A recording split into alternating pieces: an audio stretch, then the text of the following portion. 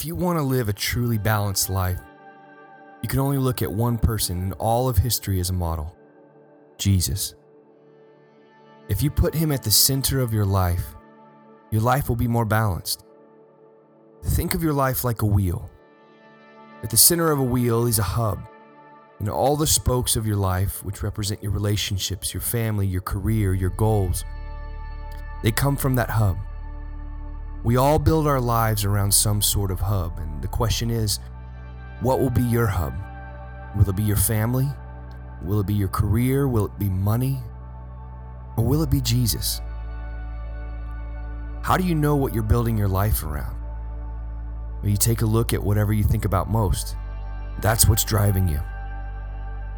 The center of your life is critical to developing a balanced life. A solid center leads to a solid life.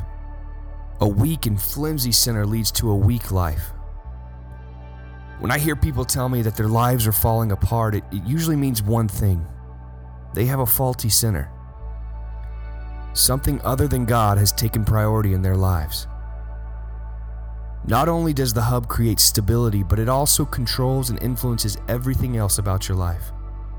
Whatever you put at the center of your life will also be the source of power. The power of a wheel always emanates from the center outward, never the other way around. Make Jesus the center of your life, and he'll provide the stability, control, and the power you need for your life. The Bible says in Matthew 6:33, "Seek first God's kingdom and what God wants, then all your other needs will be met as well." Don't just try to make Jesus first in your life. Put him in the center of your life. Let him direct your life, influence it, empower it, and give it stability. Do that in all the other areas of your life, from your family to your career, your goals. They will all find balance in Jesus.